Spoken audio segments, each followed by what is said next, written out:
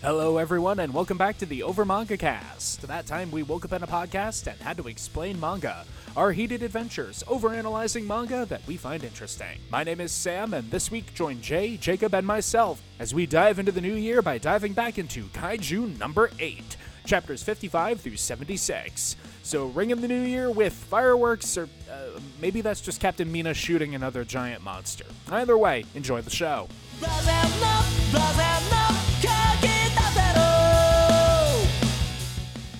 Hello everyone and welcome back to the Over Manga Cast. My name is Sam, and as always, here at the top of the show, we talk about our familiarity with the franchise we read this week. Although this is another one of our long-standing series that we're coming back to revisit, so just update on where you're at with Kaiju number 8. I, as with most of these things, continue to remain where the show is. Look, I'm a busy man. I can only read so much manga in a week. Although I know these two are a bit more dedicated to the cause. Jay, how about you?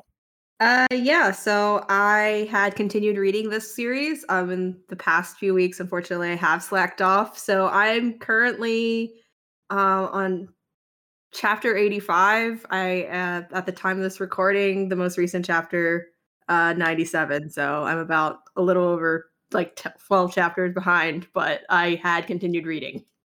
And I do intend to get caught up again. That is my intention. I love this series. Excellent. And you, Jacob? I am almost current. I had a little bit of a snafu with the Shonen Jump app that's since been easily resolved. But one thing that I can't help notice happen when it comes to me and experiencing Kaiju number 8, I'll be at current with wherever it is, and it's like a brick wall that just stops me. The series is so fast-paced, it's so flowing. Honestly, it's almost better to binge it because it gets you more story. And I'll hit the brick wall of, the release schedule. Yeah. And I'll stop for a little while, and then it'll be like, oh right, I haven't read Kaiju number 8 in a while. So I've been keeping current in the sense that I've not been keeping weekly current, but I am on the current events of where the manga is right now. I'm a little bit closer. I'm at 93. So I've only got a couple of chapters to catch up on. Once we finish this episode, I'm going to be doing that thing. Yeah. You're just trucking along all nice and pretty, and then Matsumoto-sensei says no. Matsumoto-sensei says, I have work-life balance, unlike most mangaka, I hope. And I say, understood, sensei, take your time. Understandable. Have a nice day. I hope he has good work-life balance, because that's a thing that could be more afforded in the anime and manga industry. But we're not here to talk about depressing real-world things. We're here to talk about depressing things in fiction. Exactly. And we pick up where we left off last time here on the show with Vice Captain Hoshina learning that the severed head of Kaiju number 10, looking like Lord Genome up in this bit, has awoken in his captivity and is demanding to speak with the man who defeated him. Because it's something that was relatively apparent beforehand, but even more so now. 10 is a fight goblin. Yes. just literally just a fight goblin. He does not care who his opponent is. He just wants to fight them and be capable of fighting them. I want to fight. Fight is his life. 10 is Cell from DBZA. He's a fight sexual. I just seriously can't get over how many teeth his character design has. Like he's got a row of molars underneath a row of canines, and then his weird four-lidded his weird four eyelid split is also rowed with teeth. I mean, he puts sharks to shame. I feel like a shark would be a little off-put by this, but he is that. Another abridged reference, rows of teeth. Yes. So Hoshina goes to interrogate him about Kaiju number 9, and he's like, oh yeah, I could tell you all about Kaiju number 9, but I have a condition. You turn me into one of those numbers weapons, and you and I go out and slaughter. That's weird. You're weird. Yes. I love the look on They don't Hoshina's believe what they're face. hearing right now. They're just like, wait, what? It's like, yes, I said what I said. Take me out. We're gonna go out there. We're gonna kick Knight's butt. Yeah, Hoshina is stone facing everything, no selling everything. It is I'll something have to go that think about this. it is something to consider. Wait here. He leaves, and then he just gets the dopiest look on his face. Yeah, that was weird, right? You and me both. I am genuinely unnerved right now. Does anyone else think that was weird? I mean, even the lead scientists are like, you can't trust him. Obviously, you can't. He's a kaiju. He's a monster. You can't trust him. And he's just like, but is it too good to be true, or do we need his power? It's like it can be both. We're gonna channel the murder goblin in our best interest. That's all we can ask. I mean, that's ultimately what this is. We just have to point him in the direction of the things we want dead. Yes. But the breaker here is, while we're talking about, the whole conversion process of these kaiju into weapons, there is the element and the danger, the very tangible danger of who's going to be, in control, because the environment that we've been following along with has been like, okay, it's very obvious that, the defense force has been able to utilize these weaponry, these suits, to kind of give them the upper hand. But the kaiju are evolving and are be able to maintain a bit of their consciousness, and you never necessarily know when your consciousness will be compromised. Yeah, the situation with the numbers weapons specifically, because the regular gear is from kaiju weak enough that it's generally speaking not a problem, but the numbers weapons, they're near Godzilla tier in terms of kaiju. So like they have a force of will from beyond the grave, like they're freaking Kiryu. Mm-hmm.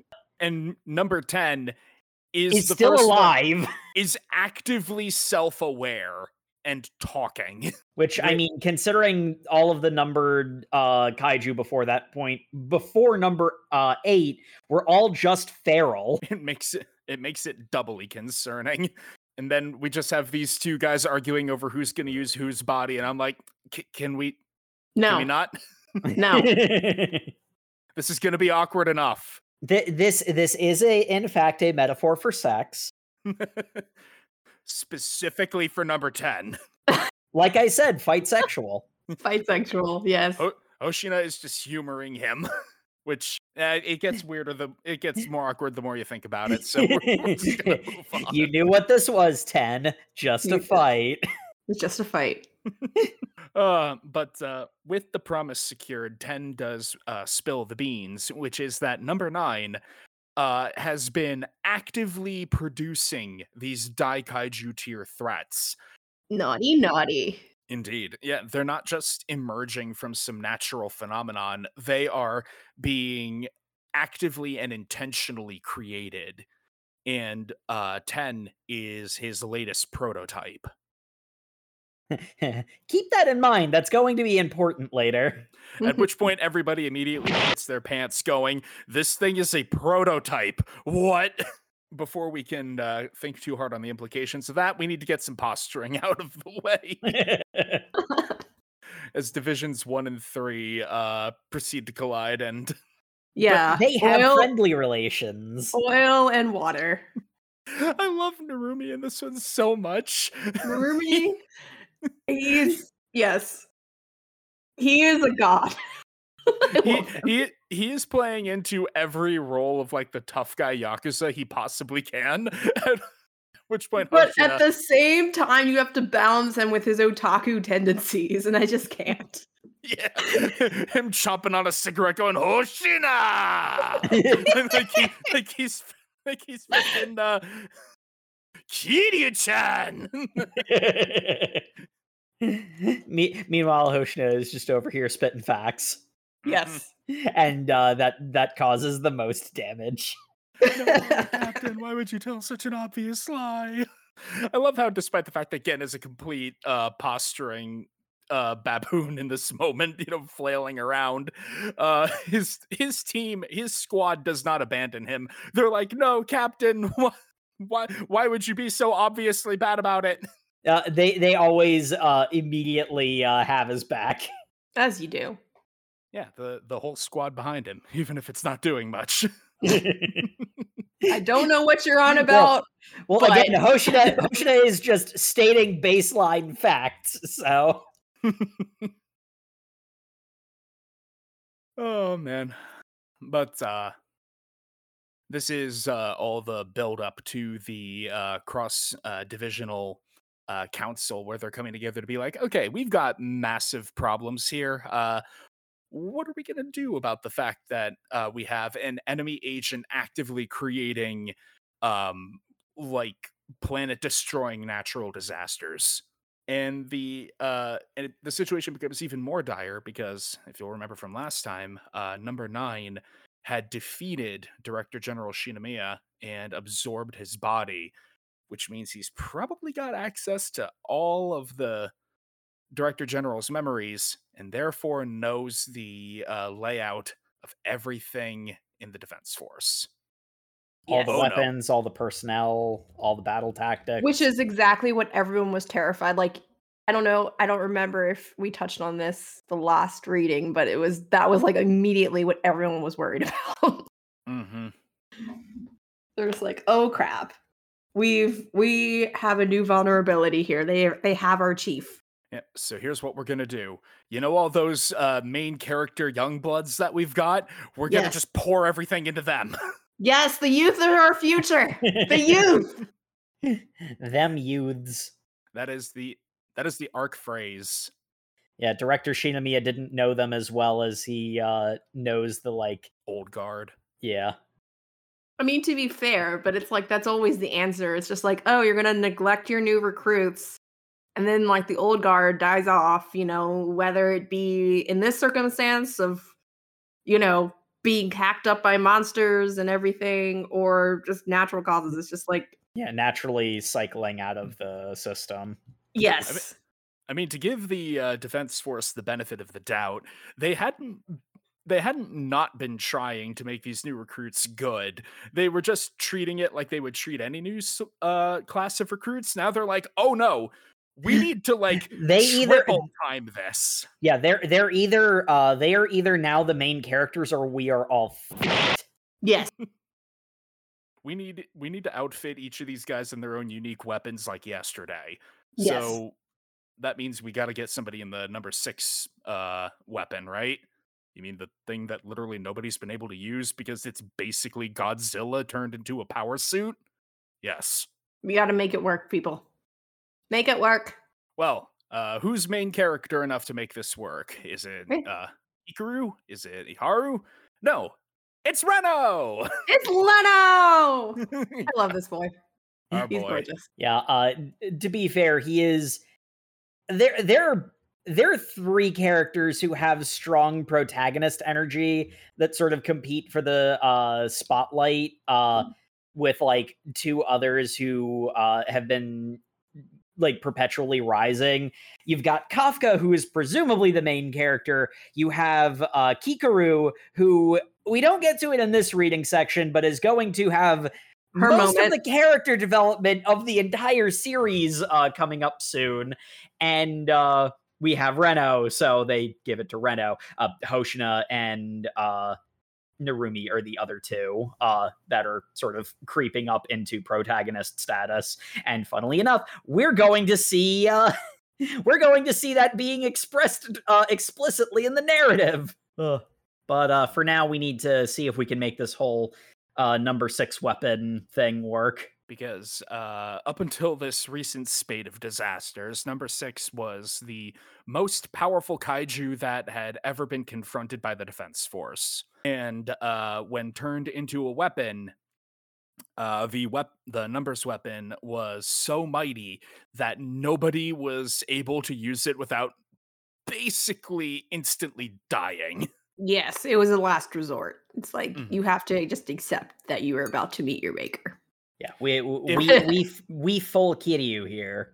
If if you've ever read Halo: The Fall of Reach, then I think it's comparable to when they were first bringing up the Malonier armor, when they put a random guy in it, and the enhanced powers of the suit made him twitch so hard he broke his own arm, and then he painfully thrashed himself to death. Like, that's just what I'm picturing number 6 does to people who aren't a main character. Yeah.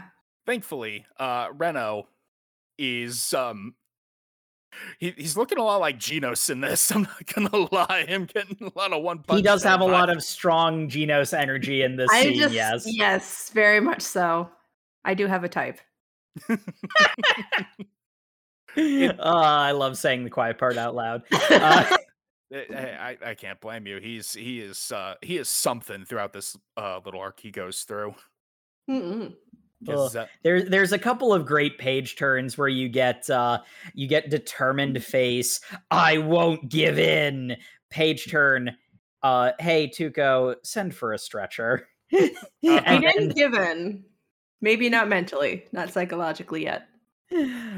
Physiologically he did, because he put on the gloves for number 6, and then the overwhelming pudisha of number 6's power manifests as this gigantic spirit entity that flattens him like a life-size number 6 kaiju number 6 face in his face. He wakes up in on a gurney, like, and Captain Ogata's just like, so you give up, right?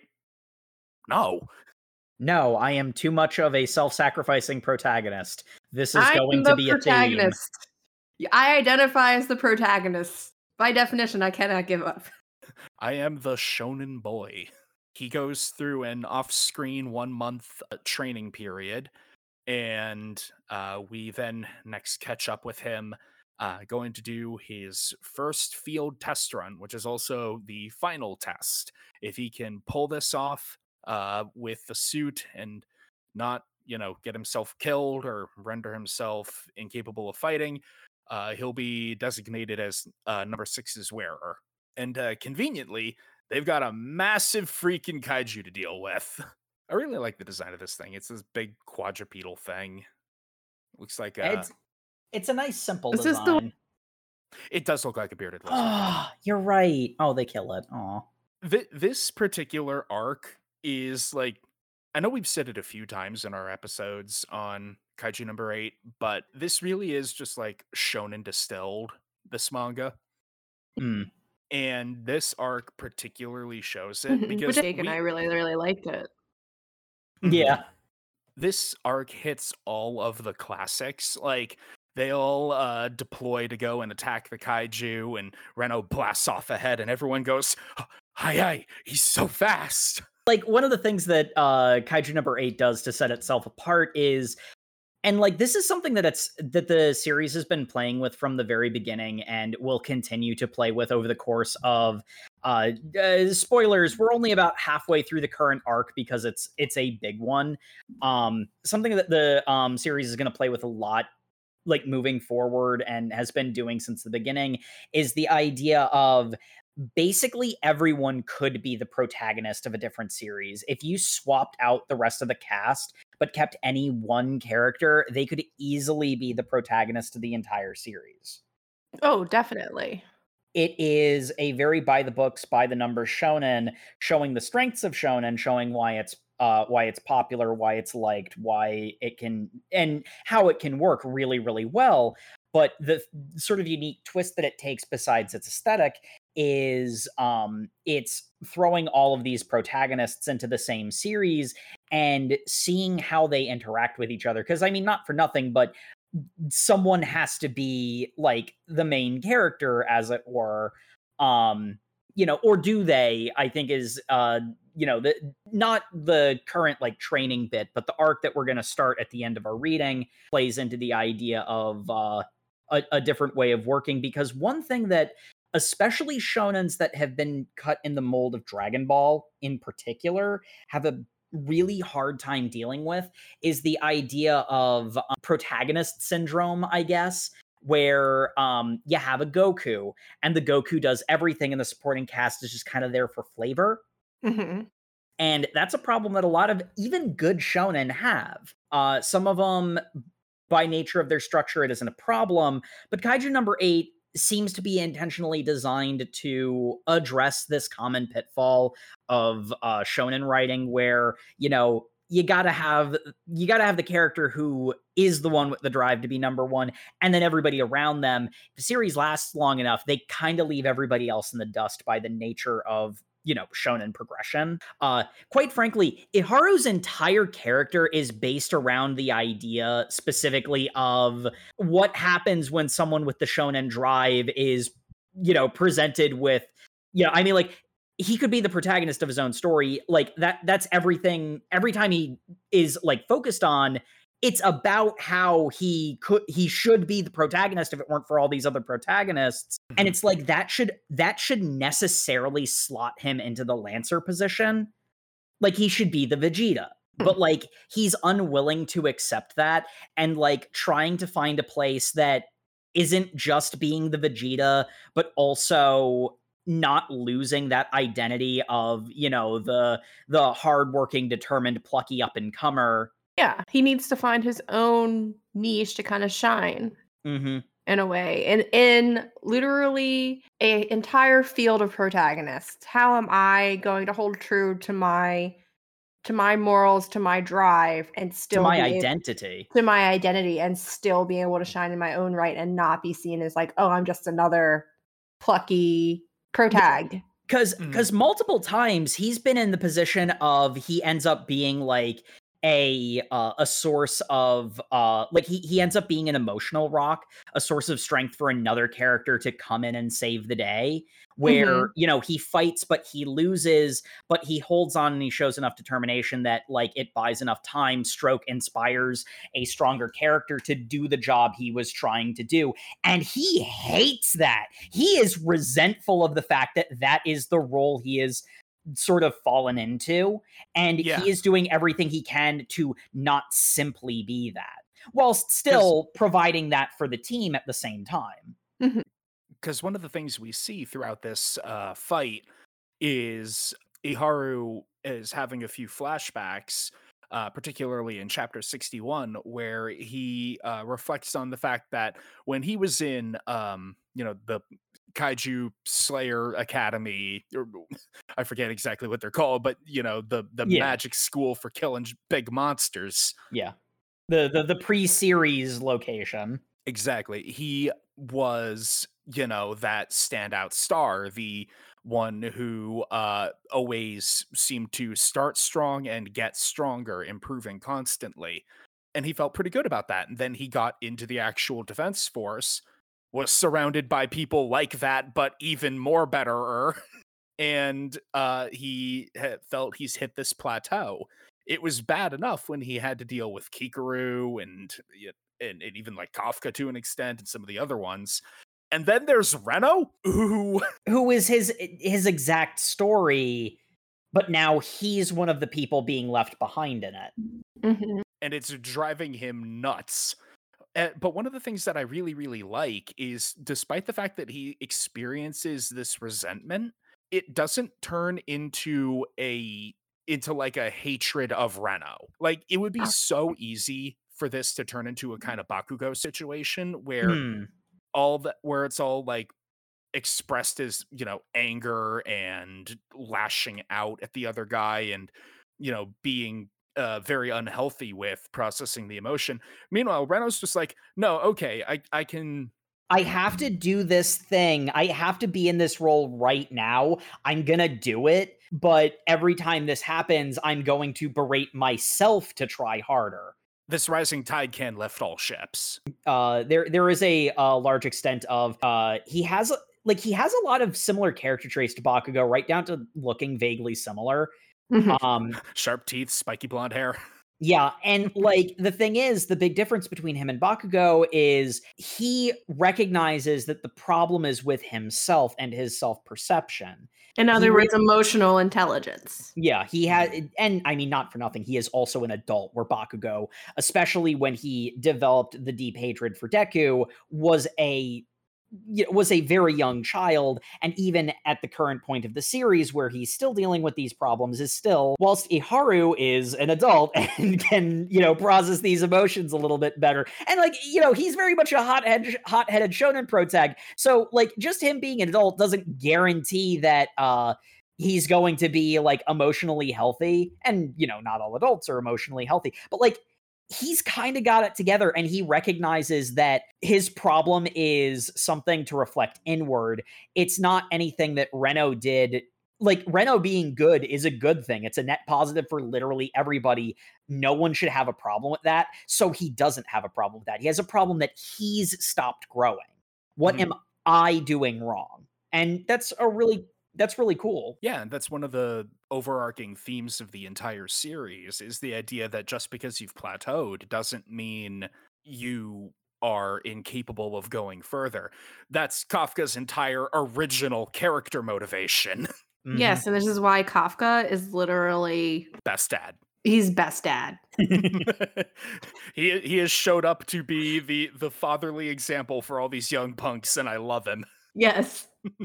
While Iharu's going through his own little character arc in the midst of battle, Reno is doing the same, but learning the wrong lesson initially. Yeah, Reno is on a very I have to try harder, even if it breaks me, sort of. He's literally trying to break the plateau, not metaphorically, literally break it. Yeah, man, that does not work out. He is well. smashing into a literal plateau that even has the highway where Vegeta fought 18. He's going full Virgil for a bit here, just going I need more power. The power.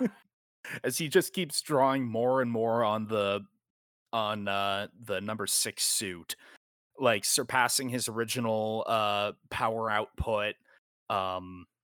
Yeah, and isn't there, I don't know if it's at this point they reveal that there's a certain threshold of power. I think it's a power output. It's a time limit, because if you use it for too long, it basically does what an entire career in the NFL does to your body in 10 minutes. It's the same concept as the Kaioken from Dragon Ball. You're putting such a strain on your body. Eventually, your body can only handle so much of this movement. It allows you to super jump and lift buildings and stuff, but it's still a human body underneath that suit. So even with the assistance and support of the suits, there's only so much weight that a bone can bear before it snaps. Yeah. This one, Captain Ogata pointing out that this is also an extreme battlefield high, which is just amplified by the effect of the kaiju suit. So it's overclocking his brain, and it's forcing him deeper and deeper into his self-destructive tendencies of needing to shoulder all the burden. And thankfully, before it splits him in half or whatever, Iharu headbutts him. He does the let's see you grit those teeth. I love it. Not like that, Jay. This is not Over Manga Cast After Dark. I'm trying, guys. I'm trying. Hey, I ship it. I ship it. The last panel on chapter 62. You can't tell me that doesn't look like a romantic confession panel. I know, right? They're my favorite couple, but not a couple yet. But that is after that, it's expected shonen action adventures from there, as the power of friendship allows both of them to continue output and defeat the massive monster. And then we get a bunch of Survivor's Guilt. Much. An entire chapter of Survivor's Guilt. Which we honestly needed to dive into, and I was kind of waiting for this when it was first brought up about, Shinrio's backstory. Yeah, because during the final push, Ogata has a flashback to when he was a young blood in the defense force. Back in the day. Mm-hmm. And we see Kikuru's mother. She's like hyped up that she's a compatible user with number 4, and she's so excited to go tell her friend and squad mate about it. And she's like, "Do you think I can do it?" And it's one of the few cases where we see like genuine doubt from her. Because normally she is either in serious murder monster mode or Genki Girl mode. But she's actually like looking for some reassurance from her friend on this. Like it's not a hypothetical; it's a genuine question. And like, there's something really tragic about the fact that he answers honestly and regrets it. He hypes her up. He does the shonen thing of like, "Yeah, you can do it. Of course you can." And it's like, it's clear he genuinely believes it too. But like, the idea that like he thinks about, if I had said no for the sake of you not putting yourself at that level of risk, would you be alive right now? Like, that's so like, you know, it speaks to that sense that everyone has. Like, it doesn't even matter how old you are. That sense of, what if I just did that one thing differently? Like, if you're old enough to like have memories, you're old enough to have regrets. And that feeling of, how would the world be different if I just did this one thing slightly differently? That very feeling, like in the moment. There is literally in my head, my inner monologue is just like, why did you do that? Doing this? Yeah. Despite that, you know, regret weighing him down, the boys successfully clean up the monster, and they have an epic high five about it. And he's overwhelmed by the fiery passion of youth and begins crying, which freaks out his junior officer. Youth sure is great, isn't it? Yeah. Hey, why are you cringing away from me? Anyone would cringe if they saw their superiors suddenly start bawling. I don't know how I feel about that, but I would probably cringe too. Just like, let the old man have his moment. But you don't know what the moment was coming. That's the thing. Yeah, because it's all entirely in his head. he just starts ugly crying out of nowhere. He's like, did I do something? Do I smell? I don't know.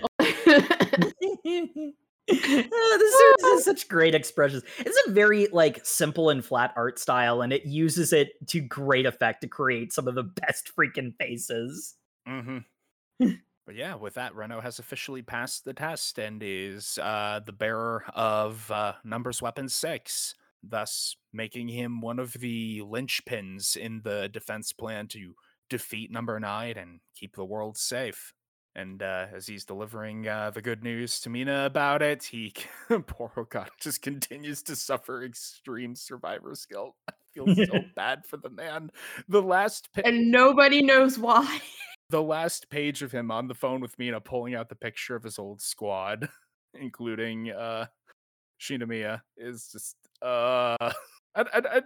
you know what? Screw subtlety. I don't care if he basically says, I have survivor's guilt, I need to make sure this works. It still hits hard. Yeah. That's one of the many potent things about this particular manga. It hits all of the well-trodden notes, but it does it in a way that is so effective. I mean, you know, tropes are tools. They can be used poorly, they can be overused. But in all honesty, I think a lot of good popcorn stuff like Kaiju number 8 is, I think it really goes to show that when a trope is overused, it's hard. It has to be overused in like its own internal thing for it to be a problem with the story. Like, you might see it too much in like you know, it's like you read broadly a bunch of different media and you see a trope over and over again. It's not necessarily a problem with the story itself that it's, you know, treading old ground, you know, like unless it's going back to the well on the same thing multiple times in its own story. Like, that's where, you know, overused tropes become a narrative problem. Yeah, with Kaiju number 8 is basically a series that's a bunch of tropes glued together. I hadn't really thought of it like that before, but like it's one of those ones where it's like I might have to go back and look at some media I previously dismissed, because I feel like that to some extent might be a bit of a check your own biases moment of maybe I'm the problem here, but but before we get too self-reflective, we're going to be getting into a pretty self-reflective arc for our boy Kafka. So how about we take a quick break here, get some water while Reno rests up in the hospital, and we'll be right back after this, folks.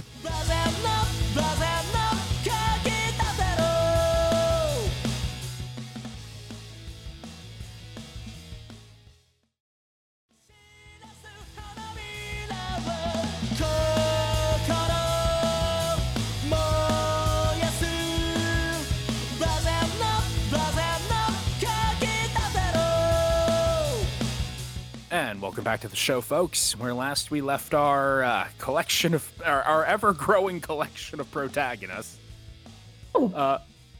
We had just finished with Reno and Iharu going through a pair of character arcs that ended with both of them kicking some major ass and learning some important lessons. And so now it's Kafka's turn, because he hasn't gotten focus in a little while, and we need to get back to that. He's supposed to be the main protag. Oh. Can I just say I really love the cover art for chapter 65? Yes. of little Kafka and Mina with their kitty defense force. It's so Ship cute. 'em. Same. It's so cute. They're both so determined. I They think are. they ship each other. Like, Yes, they know that they are meant to be each other. they know that their point, end game. They just have to get there. Yes, Canon. she was just like very disappointed that he gave up on their dream. But now, no longer. Mm-hmm. As is shown with this next arc. As Kafka has a brief flash of parental concern for Reno using the super dangerous super weapon before Kikuro reminds him, we're all shonen protags. Are you really going to do that? No. Again.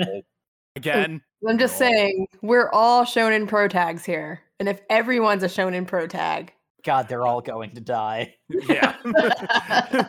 Are you really going to do this patronizing bullshit again, Kafka Hibino? No. Yeah. Yes, That's we what are. I thought. But yeah, actually kind of not, because he goes on a midnight jog. He's been keeping up with his own training, and he has a bit of a crisis of faith in himself, where he thinks about the idea that he's not really succeeded onto himself at all. Everything he's done has been because of his kaiju form. He they sees want me kaiju just number. for my body. Yeah, he. God damn I it. hate it when that happens. I mean, it's Kafka. What can you expect? And to a large extent, he's seeing himself as separate from Kaiju number 8, and Kaiju number 8 is the one who's been succeeding, and he's been riding on that thing's coattails. Hoshina decides he's going to have to intervene in this mope session, because Kafka being mopey is not acceptable. Yep, I love Hoshina in this entire reading so much, particularly here, because, he appears like a friggin' shadow of death. Looks like he's about to kill Kafka, and then it's just like, all right, and that makes it, all right, and that jump scare is me getting even for you not revealing your Kaiju number 8. Vice Captain, I wanted to apologize for not revealing I just said that we're even with the mopey shit. As he's putting Kafka in a very violent headlock. Look, I have a feeling that Hoshina has some, like, I don't think he's always entirely honest with his emotions. Yes. He's very much like, I'm just not great at expressing emotions. But yeah. I think he's also worse at reading his own emotions than he thinks he is, because I really do think he has a like I think there's some genuine bitterness that Kafka is trying to take his job. Oh yeah. Oh yeah. Yeah. You hesitated. What do you mean? Or no, you actually responded immediately. What do you mean? You are actually after my job. Ha! How dare You're you? the one who encouraged me! You upstart punk? But yeah, I mean, the sort of key to all of this is Hoshina recognizes the very obvious truth that Kaiju number 8 is a transformation that Kafka Hibino uses. It is still entirely him. Like, he can't really unleash the combat power of the equipment in his human form, but his Kaiju form is functionally the same thing. So Hoshina is recognizing Kafka for Kafka. Yes. Right now, it's like, okay, so the power up is you. You're the one who's been using the power. Kaiju number 8 is not a separate entity from you. It's a strength that you have. It's a dangerous strength. It's one that's a risk to yourself and potentially to others. And we don't want to use the self-destructive super form too much. So how about we he baits Kafka into hey, since you have concerns about the Kaiju form, you can just quit. I'll take care of it. No. Well, then we're gonna have to go train then, aren't we? Yes. As Kafka is brought into another one of the classics. Your super form is too dangerous, so now it's time to do a whole bunch of training on your base form. As he takes Kafka to something interesting. I don't, from a world building perspective, I don't think this was brought up before, but apparently the Kaiju have been a problem since the Edo period. Yeah, least. so they're just a force of nature. They're like Yeah. natural disasters. Mhm. Because he goes to this shrine that has been a burial ground of Kaiju slayers since way back when. There's a mural of a Edo period Kaiju that looks so fucking cool. I want one. It looks really freaking cool. And it's a depiction of a attack that took place in 1657. So this has been happening for a long ass time.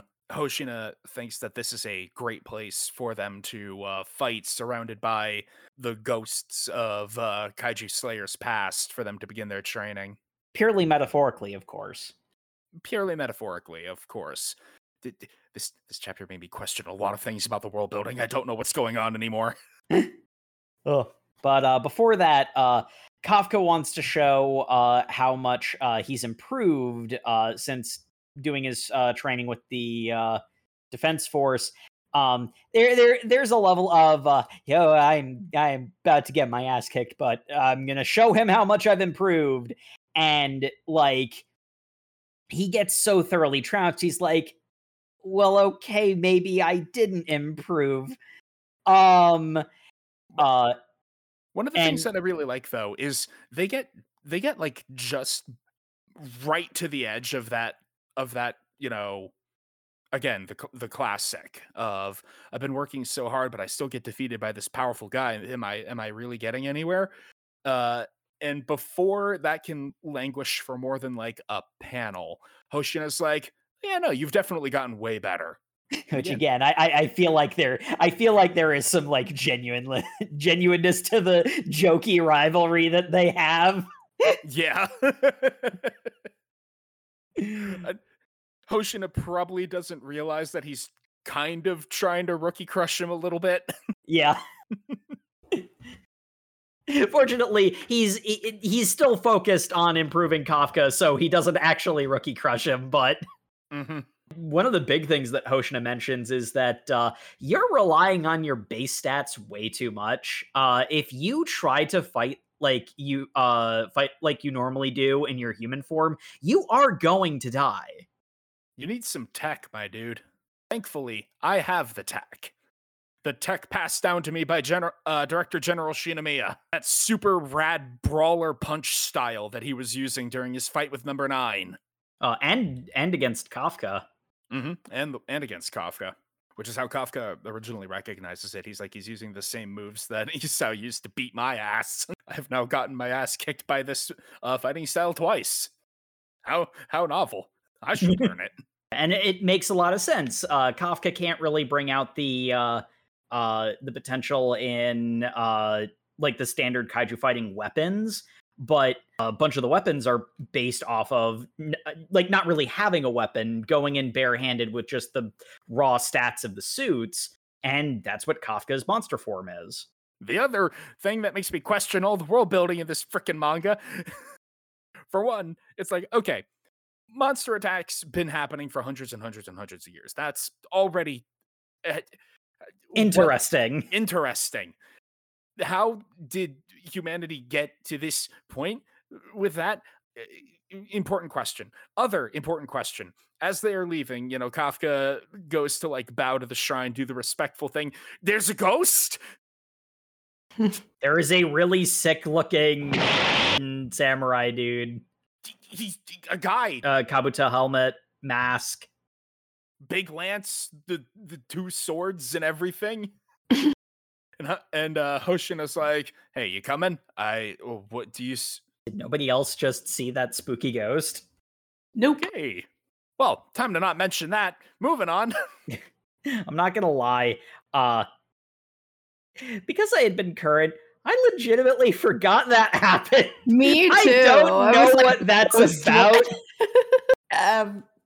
Yes, but an interesting point in this reading nonetheless. Speculate in the comments. Unless it's like revealed in 97 or something. I don't know. Yes, please let us know, because I desperately want to know why ghosts. Why not ghosts? What do you have against ghosts, Sam? I've got nothing against ghosts. It's just like, this has been a not really hard sci-fi, but like it's been moderate sci-fi. It's been kaiju sci-fi. And then ghost, it's just a little unexpected. I'm not mad. I'm not saying it's a bad thing. I'm just very confused, and I want to know more. Please explain. So both the square cube law and also the square cube law does not exist, and like souls are a thing. Maybe ? Sure. Okay. I'm with you, mangaka. But because Kafka isn't done learning life lessons, seriously, he speeds run like 3 of these things in as many chapters. He gets his phone back, which had been confiscated, and he's like, I can contact the squad again. Should do that. I really should. Maybe I'll just boot up the phone and see what's happened. And oh god, I've got 500 notifications. Yeah. And immediately he starts spiraling like, oh my god, everyone hates me. Everyone just wants me to like go away once they found out that, I'm a kaiju and all this other stuff. Thinking the worst, which reminds me of somebody who shall go unnamed, but... See, CJ, you can't say that because I don't know if you're referring to me or Sam. Or somebody who's not present. Yeah. Fair point. But one of my favorite bits happens because he gets a phone. Yes. He gets a phone call from Reto. And he's just like, oh no, I gotta answer. Shit, I hung up on it. Yeah, he legitimately means to answer it, but he accidentally hangs up instead, which we've all done before. Yes. Like, oh shit. And it's like, oh no! He's going to think I hung up on him on purpose. Anyway, so he gets a phone call from Miharu, right?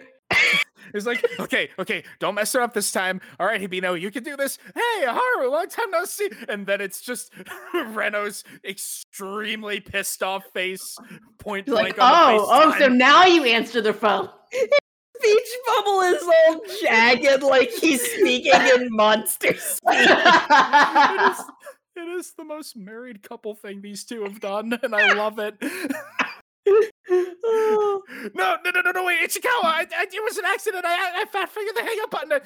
Besides that, why haven't you contacted us in 2 months, you asshole? They took my phone. We started off not hating you, and then you never responded to our calls.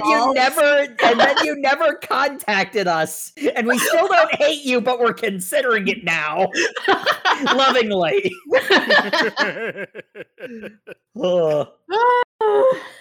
They took my phone, and did you try to get it back?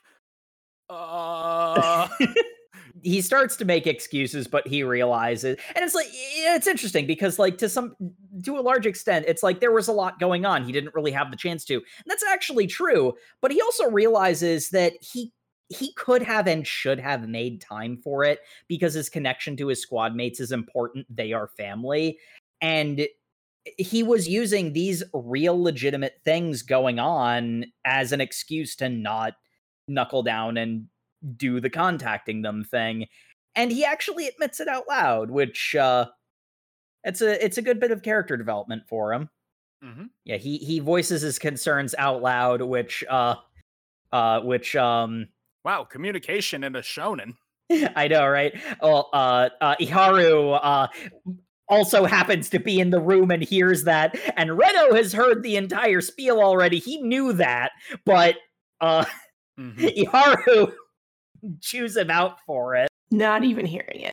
He is not having this for a minute. It's like, I was worried you guys would be scared of me. Of course we're fucking scared. You've got insane kaiju powers. But you're our friend, old man, you dumbass. And you know what? If you didn't want us to be afraid, maybe you could have just said something. I love it because Kikaru comes in to talk to him and he's like, everybody called me a dumbass. Yeah, that's because they're right. Dumbass. You think I'm a dumbass too? Yep. Let's go. Well, yes, you are. This is accurate. We get the phone messages and everybody is like really like supportive and wholesome because of course they are. I love the dynamic that Kafka has with everybody, but particularly with Kikaru. Yeah, because he's her real dad, despite the fact that we learned backstory about her biological father that makes that relationship even more complicated. Yes. But that was last time. This time, nothing bad is gonna happen. Yeah, speaking of her biological dad, we have a setup chapter, which is entirely framed around him slowly losing the battle within, his consciousness fighting back against number 9, sinking into the void, and that being framed alongside numerous kaiju sightings where nothing happened. Just they just show up and then just like disappear, and they're just like, wait, was that a kaiju? And they're like, yeah. It's like there's a huge monster roaming the mountainside. There's the monolith hanging over the train tracks. There's a brain ballerina. Yes, yes. With no face. With no a face. Bleach ass looking hollow face. You know what? I'll give that to you. It's like, I'm right, aren't I? And then we suddenly starts raining fish, as it does. You know, Shark Man. Shark Man loves you too. Probably love the way I taste. And I don't like that concept. We also have Barry Allen, the fastest man alive. And then the actual spookiest ones, like huge oil storage vats that have been emptied by having precise 15-centimeter holes punched into them. And then massive craters appearing in mountainsides. No signs of the kaiju that caused those. Either shockingly tiny and precise damage or landscape rearranging damage. Both of which completely unseen. Not even like an explosion for anybody to notice. So, all really, really tense. As everyone's sitting around like they've not attacked anybody. There's been no death, no destruction, just stuff. I mean, there's some craters in the mountains now, but stuff happened. Guys, what do we do about this? We're going to give Kikaru the character development outfit. Yes, her very own Gunzosha armor, inherited from her mother because she is just a dragon-blooded. God damn it! There it is. Yeah, it's the number 4 weapon. Mm-hmm. If you didn't already think that she was a carbon copy of her mother, just... and she starts training alongside Narumi using the number 1 armor in deep underground training rooms where their clash is so powerful it's shaking the base like an earthquake. Because of course. Mm-hmm. Oh, but during this entire like calm before the storm training montage, we do have a little cutaway that I really, really appreciated. If you'll remember from way back at the start of the series, when Kafka first became Kaiju number 8, there was that little kid that he saved, and we I see love her. this. It's so cute because we see a mother concerned about the news reports of the mysterious kaiju appearances that resulted in no death or destruction, and she's like, I didn't think I would be so nervous about a record long break of no attacks. At which point, the same little kid is like, "Don't worry, mommy. No, Mr. Kaiju Man will take care of him." As she's drawing a little child's rendition of Kaiju number 8. It's so cute. Oh, I love that so much. He's reaching the hearts of the people. Yeah, they're strong superhero fiction vibes of inspiring the ones who will come after. Which it's fun because Kafka might be the oldest of them, but like he's strictly speaking young blood too. Like these are the new guard. They haven't really proven themselves yet, and they're already firing up kids, getting them to want to join the Kaiju force too. Mm-hmm. Also, I can't help but notice she has multiple drawings. She's been doing this for a while, which is even cuter. She is 100% a fan now. Yep, she is a super fan of Mr. Kaiju Man. Which is doesn't really roll off the tongue, but you know what? I like it. Yes. She is small child and can call Kafka whatever she wants. Speaking of heartfelt moments, Kafka goes to have his lunch on the roof, as you do, and who should be there but Mina?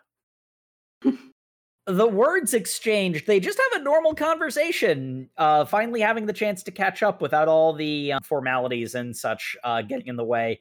After Mina is like, hey, are you going to stop stalking back there and sit down?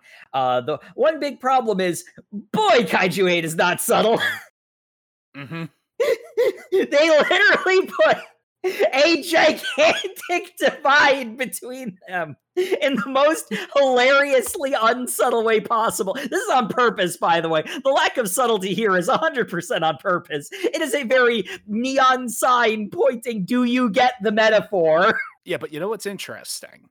This isn't the first time we've had these two framed with a big divide between them.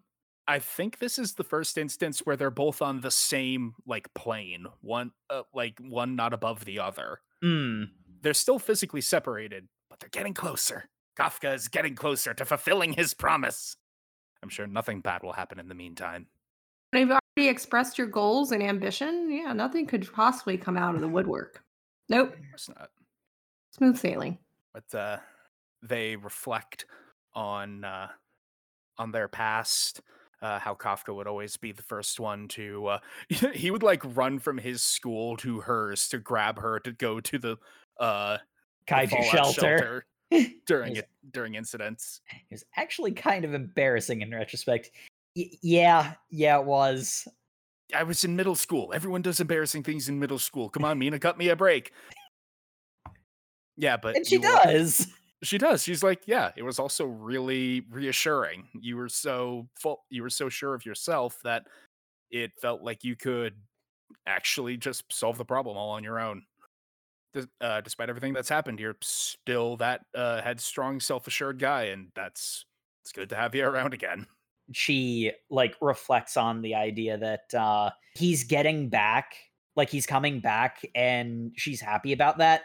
But she's also concerned that she recognizes there was a particular smile that he wore when he was in over his head and putting on a brave face.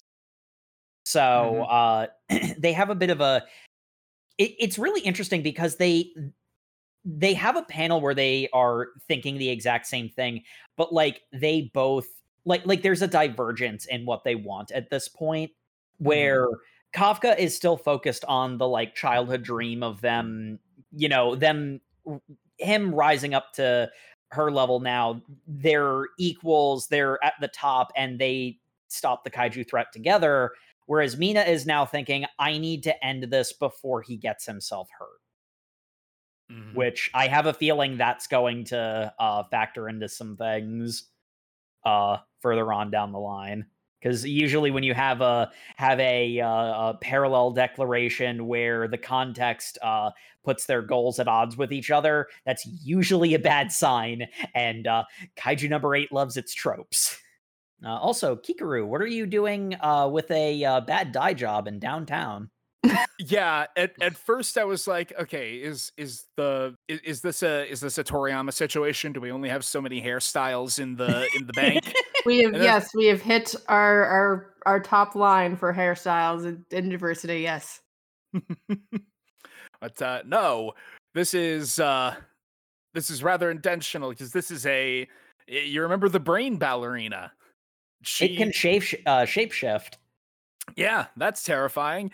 And she has a absolutely horrific neuron attack that just impales freaking everyone in like a 5-block radius in Shinjuku.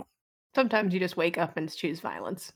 I think every single kaiju has done that since the day they were born. Yeah, the weird ones are the ones that haven't. And that's why everyone was so unsettled when they just all of a sudden appeared and it wasn't immediately like a slaughter. They took their time. Mm-hmm. They were getting in position, which is highlighted rather beautifully in another one of those great page turn moments. Because I don't remember if we know this character's name, but I'm pretty sure he's one of Kafka's old kaiju cleanup duty friends. Yes. Yeah. He's Kafka's old boss. Yeah. He's Kafka's old boss from the kaiju cleanup days. And his daughter is getting married, and he's getting ready to walk her down the aisle. And they go and they step in, and it's this beautiful arrangement. They've got all the guests in the seats, and there's this huge beautiful glass window looking out over Tokyo. There's the priest, there's the groom, and next page there's a kaiju. I knew my wedding was missing something. Am I late?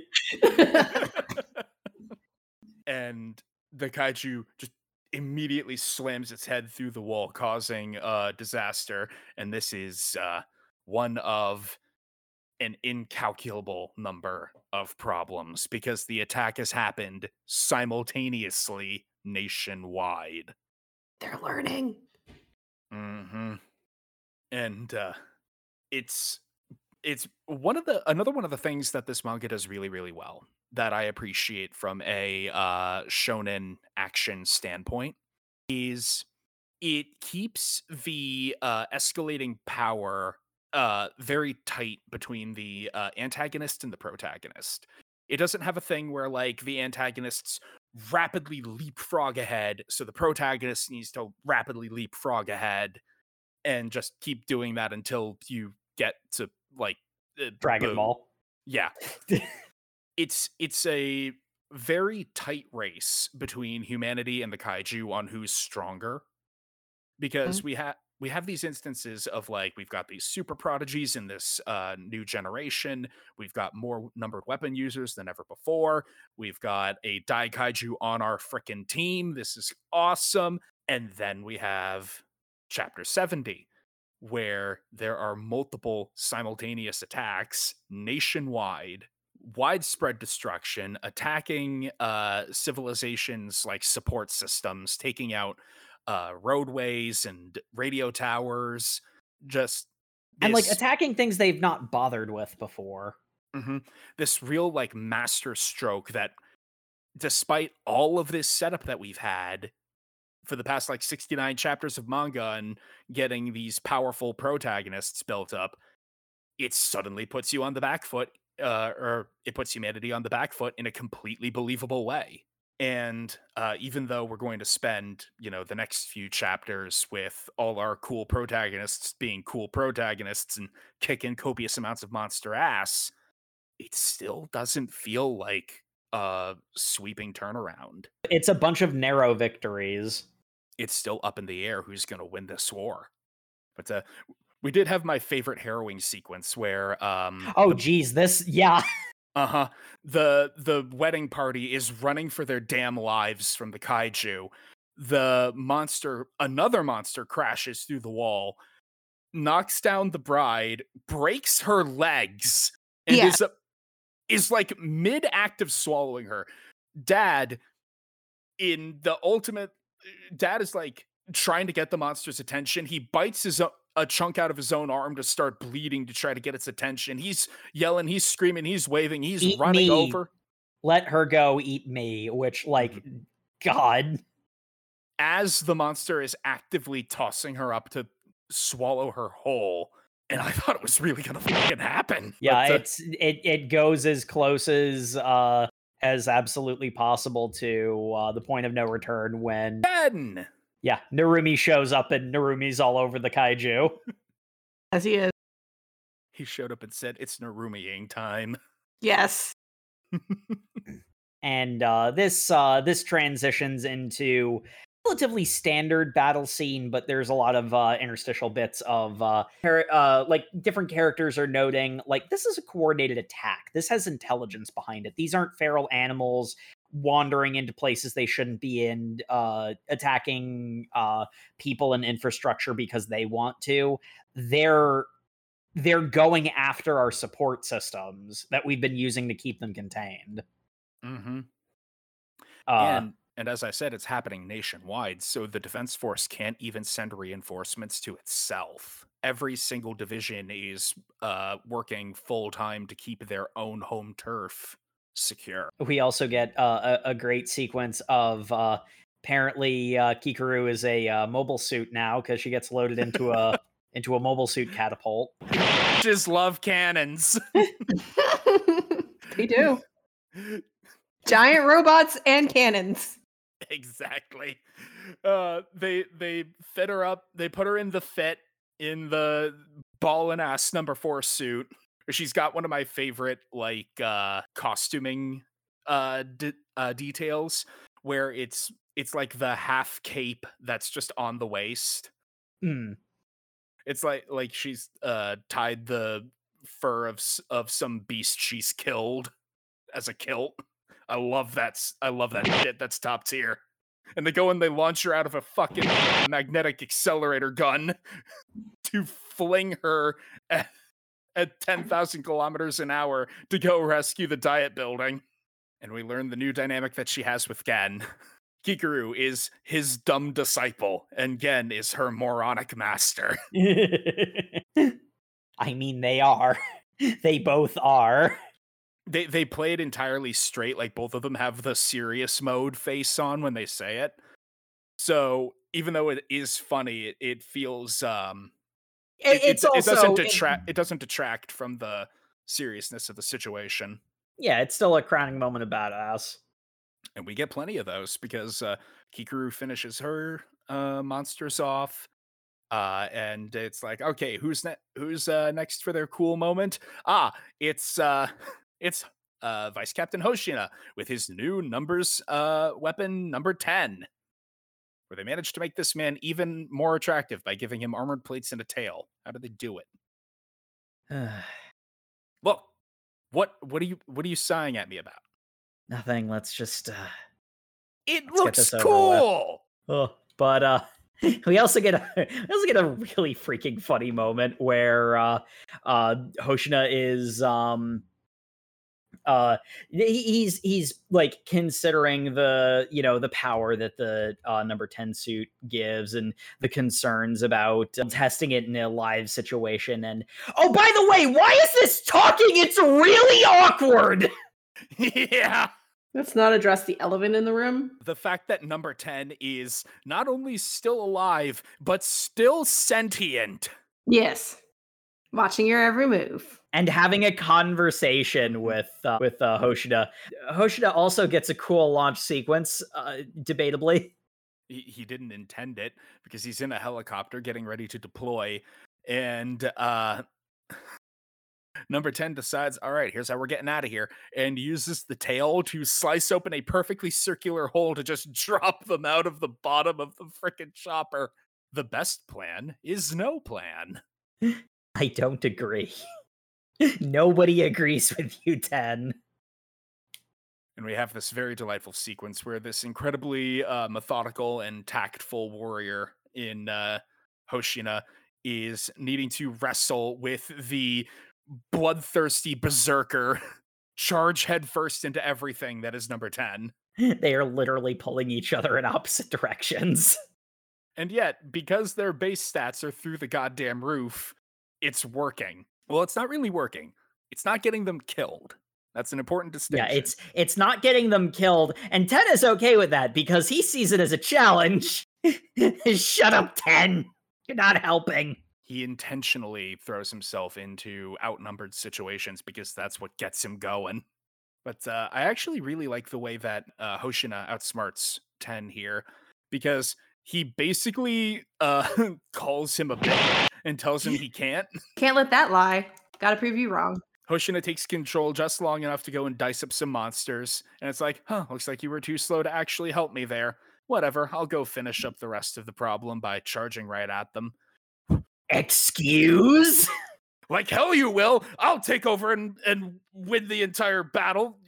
He basically challenges his own power suit to a Gimli and Legolas who gets more kills at Helm's Deep. And it works, even though they are constantly bickering. Their power level keeps rising, much to the distress of the science team. The poor science girl is beleaguered by everything going on. As soon as it was revealed that 10 was alive, she's just been having the worst week ever. Mm-hmm. The extremely long bad day that will continue to happen.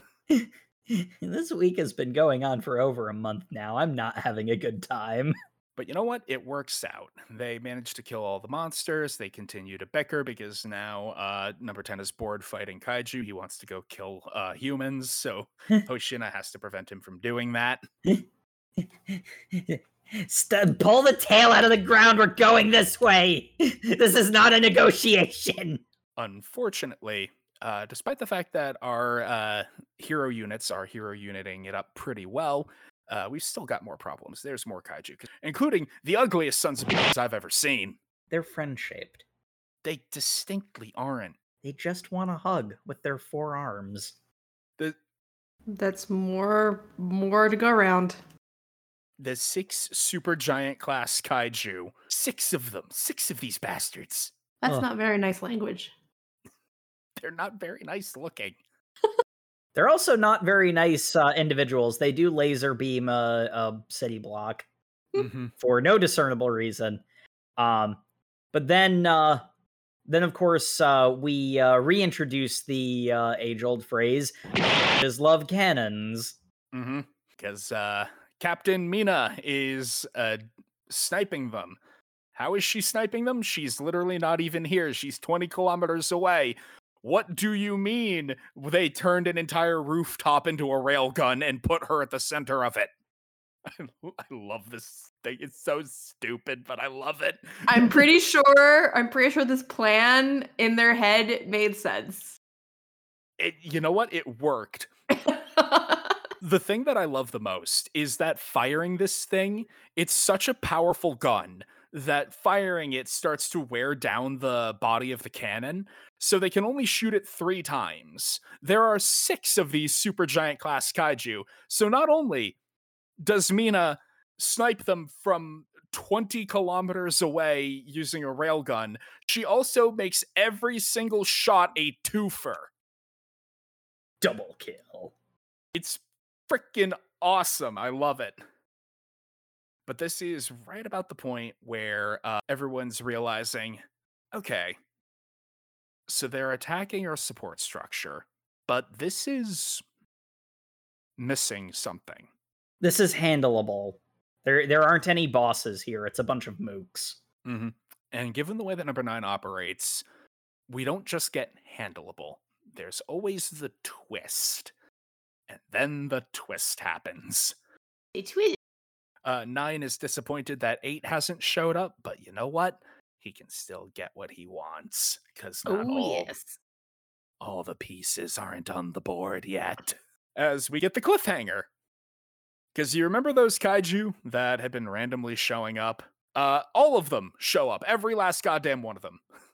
And each one is numbers class. So say hello to numbers 11, 12, 13, 14, and 15.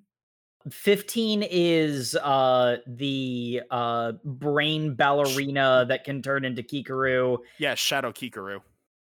And another one worth noting, number 12 looks kind of familiar. He looks an awful lot like 10, yeah. Remember 10 how 10 said he was a that prototype? he was a prototype. Mm-hmm. He did not lie. And that's when the Master Stroke is revealed. Do a nationwide attack that spreads out all the most powerful units the Defense Force has, and then jump them. 1v1 me, bro. Except all these hero units on humanity's side can't 1v1 a numbers level threat. So what do? Level up and 1v1 them anyway. Yeah, we'll have to find out next time, because that is where we end our reading. Dun dun. Dun dun dun. I love the next part so It's much. amazing. Yes. So, skipping a little bit ahead in the discussion, I guess, would you continue reading isn't a question for you two. Absolutely. Yes. This is what I mean. It's just something that I can't even say I regret not being fully caught up, because it's something that, similar to Jacob, I have to binge read. Like, I have to read in chunks. I can't be on bated breath. Oh no, I have to stop here. Mm-hmm. I mean, to a large extent, I think it actually hurts the momentum a little bit. Like, it's not just, I want to see what happens next. It's also, I do feel that it's more enjoyable to read in chunks than it is to read week to week. Indeed. And for me, it was like, I actually had a few moments where it's like, would I continue reading? Like, this is good. Don't get me wrong. I at no point did I dislike what was happening. It's just like, I think the part that personally felt the weakest in terms of writing was actually the little 3-chapter arc where Kafka sped run like 5 character moments. Yeah, that's actually something that I've said a couple of times about Kaiju number 8. I do think that the pace is too fast. There is a ghost of perpetual storytelling hanging over shonen, and I feel like Kaiju number 8 to some extent is a response to that. Looking at you, Dragon Ball and One Piece and Naruto and Bleach, and God, it's all of them. But like this sort of like endless conveyor belt, seat of the pants blind escalation and filler and lack of direction. Kaiju number 8 clearly has an idea of where it's going. You know, I mean, not for nothing, but something that I mentioned a couple of episodes ago. I feel like they could have done more with Kafka having a secret identity that they didn't really explore, because they didn't want to spend too much time on, you know, the story element. It doesn't ruin it, and honestly, when you're binging it, the brisk pace feels really refreshing, especially relative to shonen. But it does speedrun its plot points at times, and that is the biggest like writing issue I have with Kaiju number 8. Yeah, and then we got right back into then we got like right into the 5 numbered enemies reveal, and I'm like, oh shit, I need to know what happens. Yeah, I mean, like, in all honesty, Kaiju number 8 is like, not that it can't do slow and quiet scenes well, it does them fine, because it does everything at least at the base level of more than good enough. Like, you know, it like could that's just sort stand of to have a few more of them.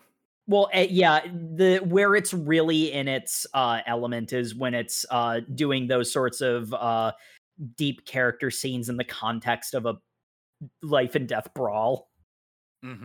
It's just better at working that way. I think because the quick pace suits those sorts of scenes better than the slow scenes. That's, I think, why it feels like Kafka, because it's like, I understand why, Sam, you said that like he speed ran 3 character development scenes. I get that, but like it's also a level of Kaiju number 8 feeling more natural in the faster pace of a fight scene. Because like there's like a through line to those scenes, but it kind of feels like 3 disconnected scenes because it's just those moments. Like, I don't know if like maybe putting them next to each other was the problem, and maybe like interweaving Renault's stuff in with that would have worked better. But it's a relatively minor issue in the grand scheme of things. This is still a absolute banger of a manga. Oh yeah, I mean it stands out because this is the one like tiny smudge on a masterpiece. When you start looking at it, you kind of can't tear your eyes away of the lightning pace, because again, there's a lot of plot points and character development I wish they did more with. But I mean, what I'm complaining about is I wish there was more of it. And like, when that's the biggest complaint that you can have about a series, that's glowing praise. Mm-hmm. But we did skip ahead of the usual question of favorite character and favorite fight. For me, in this particular reading, Vice Captain Hoshina, favorite character. He got a lot of time to shine, both as somewhat antagonistic mentor to Kafka, and also just having a chance to show some comedy with number 10. Yeah. Kind of So- have to echo that sentiment, just because this is able to really flesh him out as a character rather than that guy that we're hating. We got to see him as more of jovial. He can definitely pull his weight, and he sees the value in Kafka. Whether or not he wants to admit it or not, he kind of does really like him. Yeah, exactly. I'm gonna have to make that unanimous, because Hoshino was my favorite, though also for a slight, like, we all had slightly different reasons for him being the favorite. Because the thing I really liked about it is something that I didn't notice in my initial read was the idea that, like, he comes off as so put together and like so in control at all times, but like, I do think that there's a level of he's not as in control of his own emotions as he thinks he is. I think he does actually have a little bit of genuine resentment towards Kafka of wanting to take his position. Like, he says it jokingly, but I think there is a part of him that like is like, hey, this is my territory, buddy, back off. Which kind of like bleeds into the territorial spats that he has going on in the Ruby. Yeah, it's like he has this sort of like a blank smile of hey, wasn't I the best in hand-to-hand combat, and Captain Ashino the best in long-range combat at the academy that you're claiming you won every award at? Like, it's like it's cute, and he no-sells it, but like, maybe there's a little bit more there, and I mean, like, it sort of makes me think about why narratively he's being paired with the talking numbers weapon. I feel like there might be a level of, 10 representing his id coming out or something like that. That's adequately unsubtle for Kaiju number 8.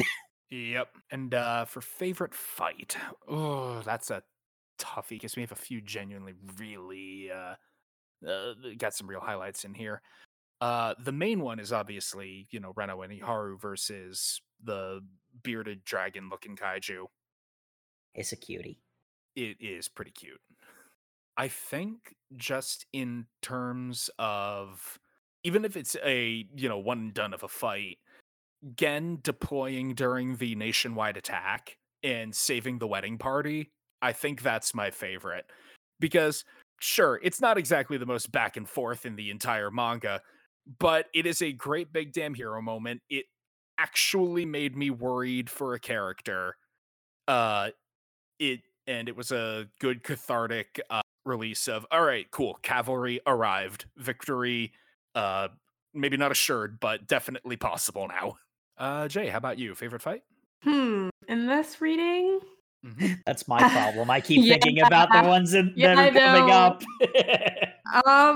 If I have to, I would have to say, I guess, Reno's practice fight. I don't know. That was entertaining in and of itself. There was some serious character development, and it really forced me to really reevaluate, I suppose, my perception of what I perceive to be more of the peripheral characters, because as we discussed early on, like, this is everyone's a protagonist. So it was that kind of gave me the opportunity to really see how all these protagonists are really fighting for a similar goal of just being seen and really being able to not only be pushed to the side, but they all want to shine in their own light, and kind of dealing with that internal struggle of like, I am wanting to support the team. I love my team. They are my family. but how do I get the recognition that I want to achieve? Yeah, how do I maintain the balance between shonen protag desire to be number one, youthful yearning for respect, and also I got to be a team player here because otherwise we die to the monsters. Yes, Yeah. correct. It's sort of interesting because over the course of our discussion, like not during my initial read or even during my reread, but during our discussion, I sort of realized Kaiju number 8 actually has a lot of similarities to My Hero Academia, Mhm. where like Hiroaka is about teenagers. They're volatile, they're emotional, they're not good at conveying their feelings and communicating with each other. But the threat isn't nearly as imminent. It is an imminent threat, but the villains are coming out of the shadows after having lost. Whereas in Kaiju number 8, it's a bunch of adults who are at least a little bit, and in a lot of cases, a lot of bit, more emotionally mature and stable, dealing with a much more imminent, much more directly lethal threat. You know, the Kaiju aren't creating an apocalypse scenario, but only barely. And it forces them to be, you know, a little bit less youthful in their youth. You know, because I mean, like a lot of these characters, they come off like they're 30, but Kafka is a standout because he literally is. Everybody else is notably younger than that. Like, Mina is actually one of the oldest characters, and she's like 24, yet they feel older than that because of the nature of the conflict. Speaking of which, favorite fight, I'm actually going to go with the temple fight between Kafka and Hoshino. That's a good one. It's a good character scene, and it honestly had some of the better choreography. Because this arc, this section is basically set up for what comes next. There weren't a lot of big, bombastic, epic, close fights. It was a lot of curb stomp battles. It was a lot of training battles. And I personally feel that the combination of character development on Kafka's part, character depthening on Hoshino's part, and just the strong choreography of the squadron style martial art stood out to me as the most visually appealing of all of the fights. All right. Good selections all. And thank you everyone once again for tuning in to the Over Manga Cast. As always, you can find us on all of your social medias where we are at Over Manga Cast. We are also on YouTube, where you can like, comment, and subscribe. Our episodes over there are on a 2-week delay, so if you want to catch up with our most up-to-date stuff, you can head over to overmangacast.com. That has a comment feature as well. Give us some suggestions, some recommendations. Burn us out on some tropes so that we can complain about your favorite series and drive even more engagement. And we, of course, appreciate any 5-star reviews or thumbs up you can give us on all your podcatchers of choice. And make sure to tune in next time when we're reading Dungeon Meshi, chapters 1 through 13. If you're keeping up with the show, read that. And good night, everybody. Good night. Look, once I say good night, sorry guys, my shirt is talking to me. It's a whole thing. Without Matt here, someone had to do the bet. Yes.